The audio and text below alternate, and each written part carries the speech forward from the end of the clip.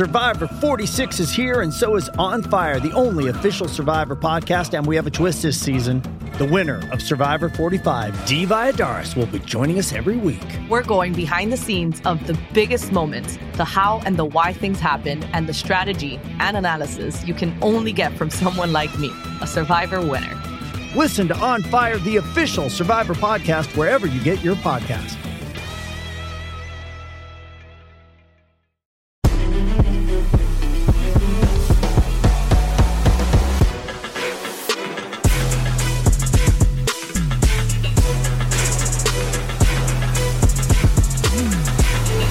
What is up, homies? Welcome back to the Outkick Bets podcast. It's the NBA Hoops at Lunch show. It's Friday, January 27th. There's a 5-game slate in the NBA. I'm locked and loaded with 3 bets out of these 5 games, which is probably too high of a volume considering of how poorly I'm doing this week.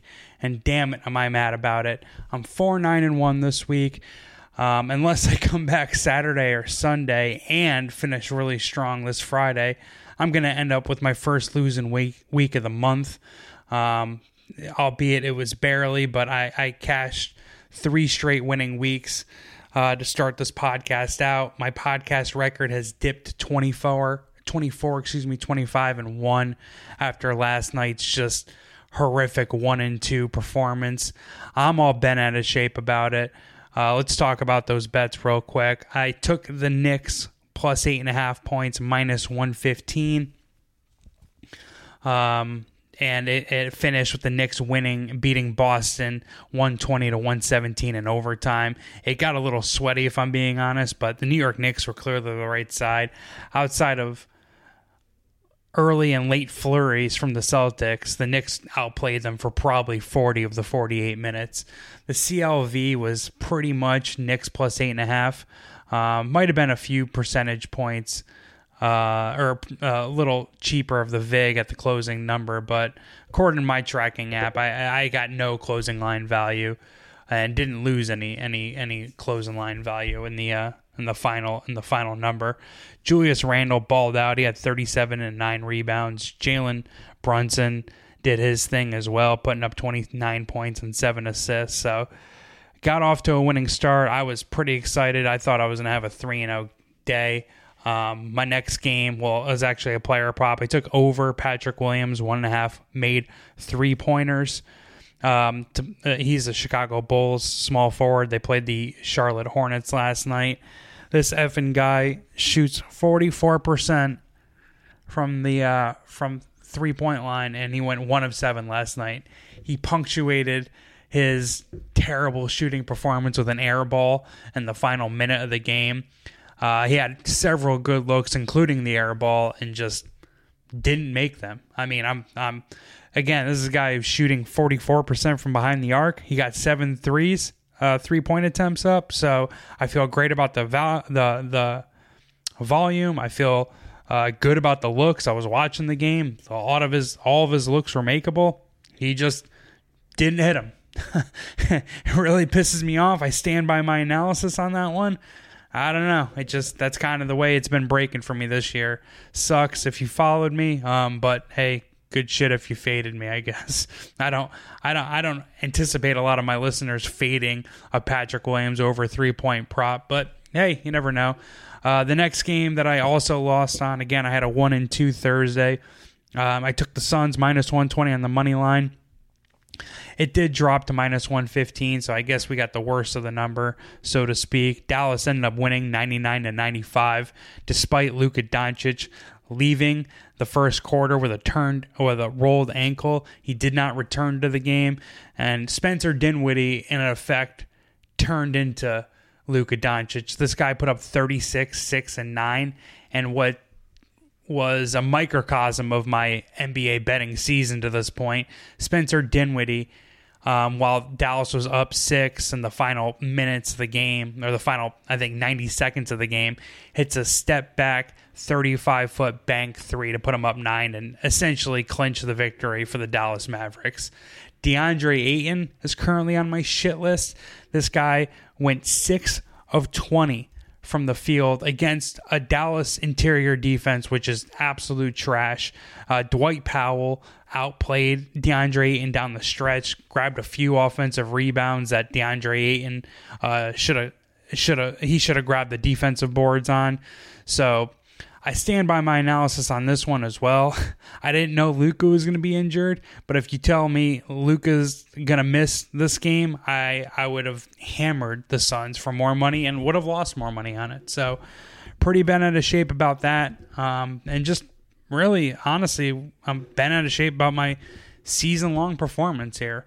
Hopefully we can end January here with a winning record. I don't know. There might be one more day in January next week. I don't know. But be that as it may, we're going into Friday, January 27th with a 24-25-1 record. Need to do a lot of work.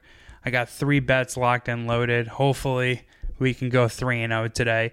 Let's talk about the first one. I'm looking at the Memphis Grizzlies visiting the Minnesota Timberwolves. It's a 7:30 Pacific Eastern Standard Time tip-off, obviously. These two teams have split the season series thus far, 1-1.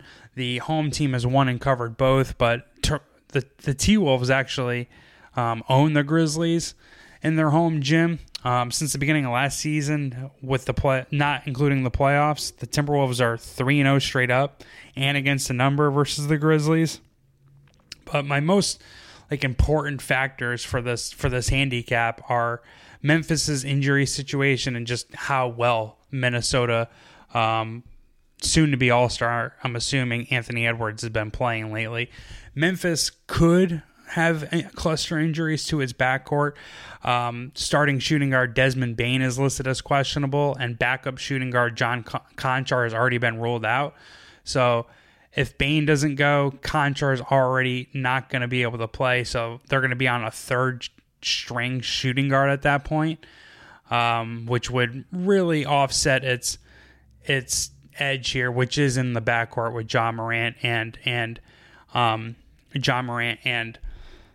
Desmond Bane, excuse me. Also, I don't even have this in my notes, it's just something that I randomly thought of. D'Angelo Russell actually plays really, really well against John Morant.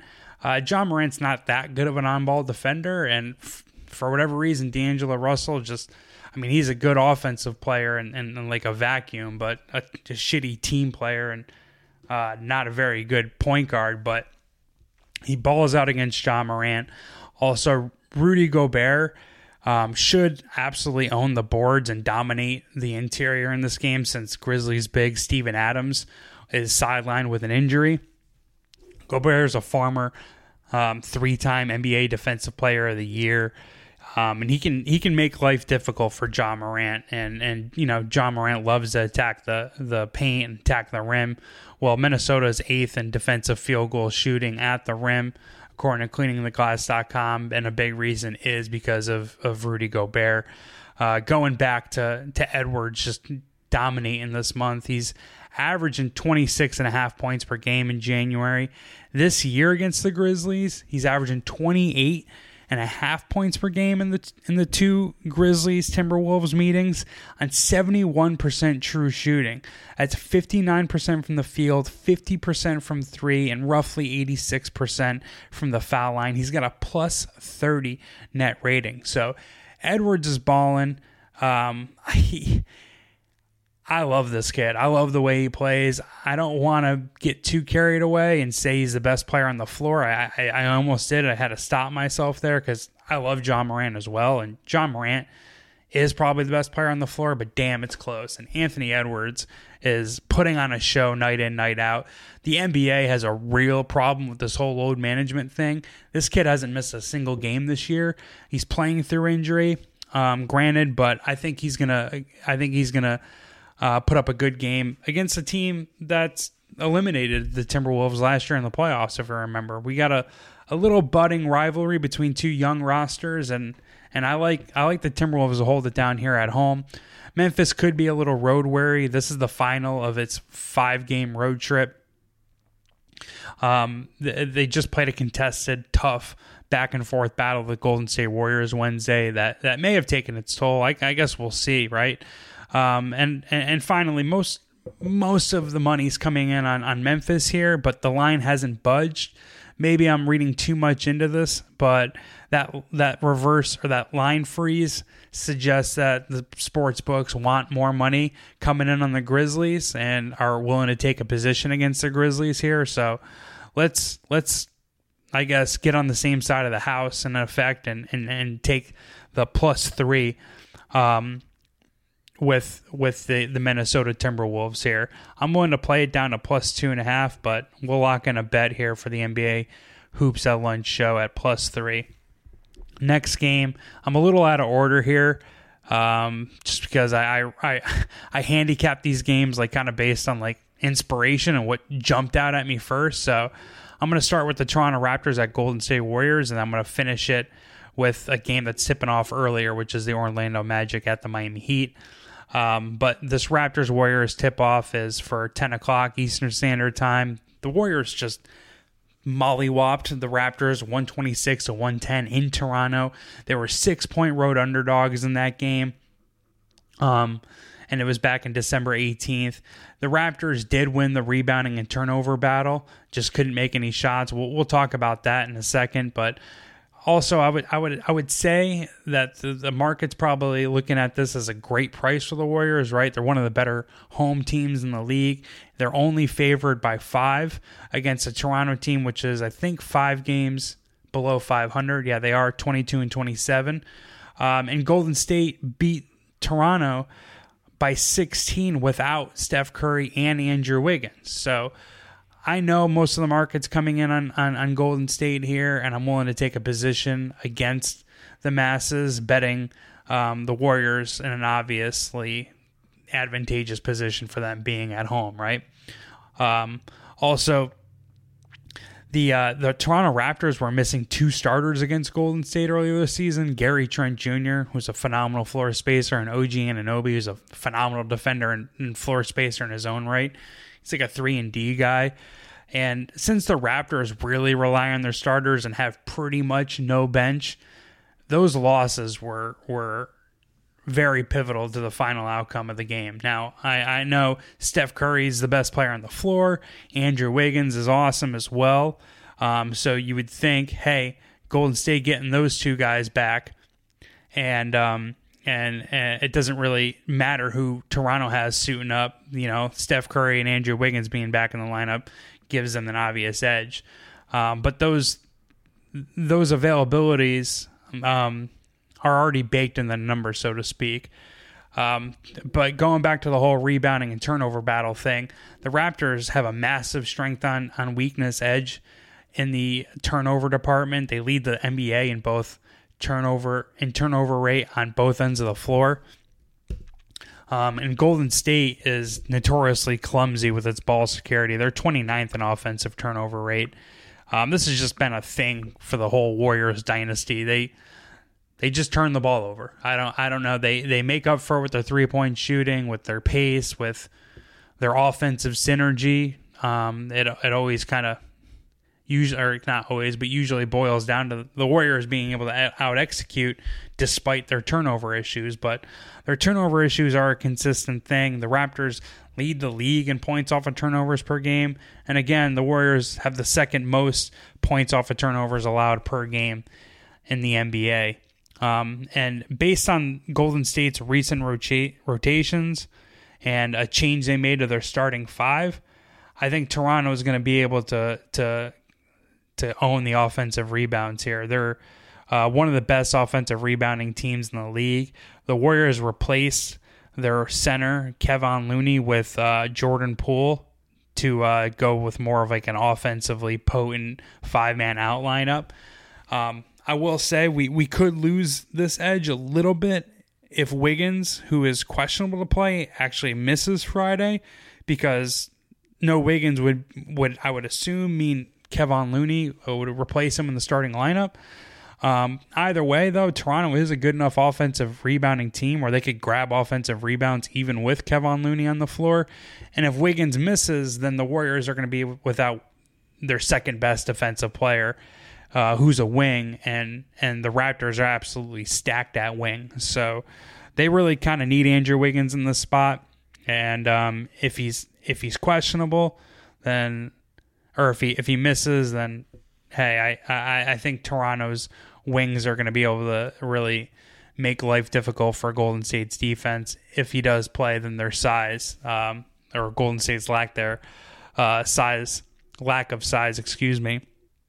could affect its rebounding. So let's take the Toronto Raptors +5. I would play it down to +4.5. But that's my second best bet here. And then my third best bet, final on the NBA Friday card, I'm going under 219.5 in the Magic Heat game. It started at 222.5. Most of the money, according to DraftKings, is coming in on the over, but it's ticking down. So the, sharp books or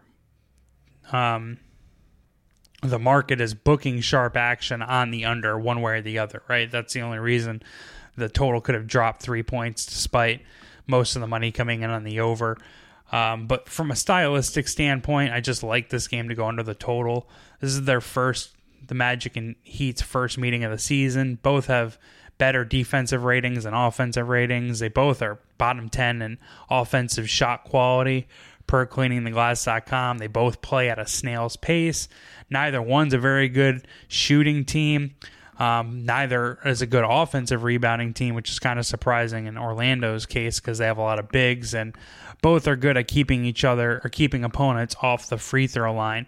I'll say Miami 3-point shooting has really fallen off this year. They struggle to get wide open 3-point attempts because they can't space the floor really without sharp shooting specialist Duncan Robinson.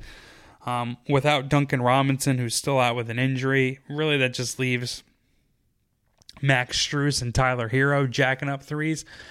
Kyle Lowry can obviously get hot, but he's more of like a floor general and really isn't having that great of an offensive season outside of just kind of getting Jimmy Butler and Bam Adebayo in their spots. I mean, he's not bringing much from a shooting perspective. Who knows if he gets hot here? And because of the Heat's inability to space the floor, they have, I think, the lowest wide open 3-point, or one of the lowest wide open 3-point attempt rates in the league. Defensively, they have the best wide open 3-point attempt rate allowed. So they're doing a good job of closing out on threes, and they're not getting open threes. And Orlando, again, has a lot of size. They can kind of clog the middle up with, and Jimmy Butler and Bam Adebayo, that's where they operate, and on the other end, Miami actually leads the league in paint points per game allowed. So if Orlando's 3-point shooting isn't going down and they don't really have that good of 3-point shooters and they're not good at 3-point shooting on the road, then I don't really see how the Magic score a lot of points here. And this also feels like a sell high spot for Orlando's offense. They've gone over the total in 4 of their last 5 games, whereas the Miami Heat have allowed their opponents to score fewer than 100 points in 4 of their last 6 games. So again, I think it's a buy low spot for not a buy low, a sell high spot for Orlando's offense, and I think Miami's defense is really gonna shut down an Orlando offense, which is pretty limited.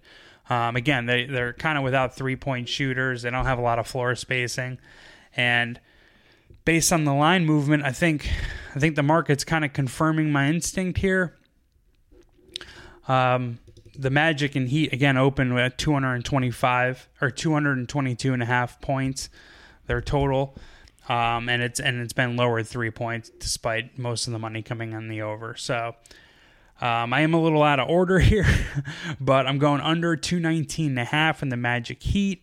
I'm also taking 5 points with the Toronto Raptors, and I'm taking Toronto Raptors visiting the Golden State Warriors, and I'm taking 3 points with the Minnesota Timberwolves hosting the Memphis Grizzlies.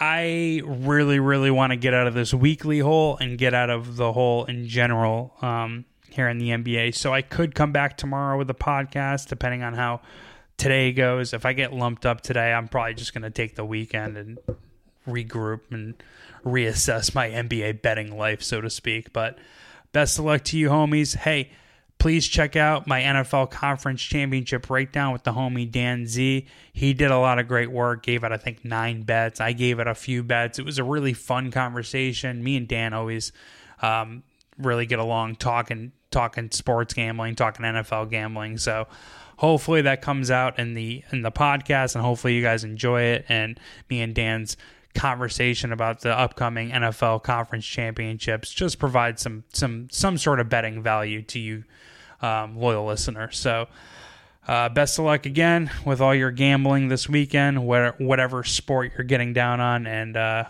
wish me luck, for God's sakes. I need it. Peace.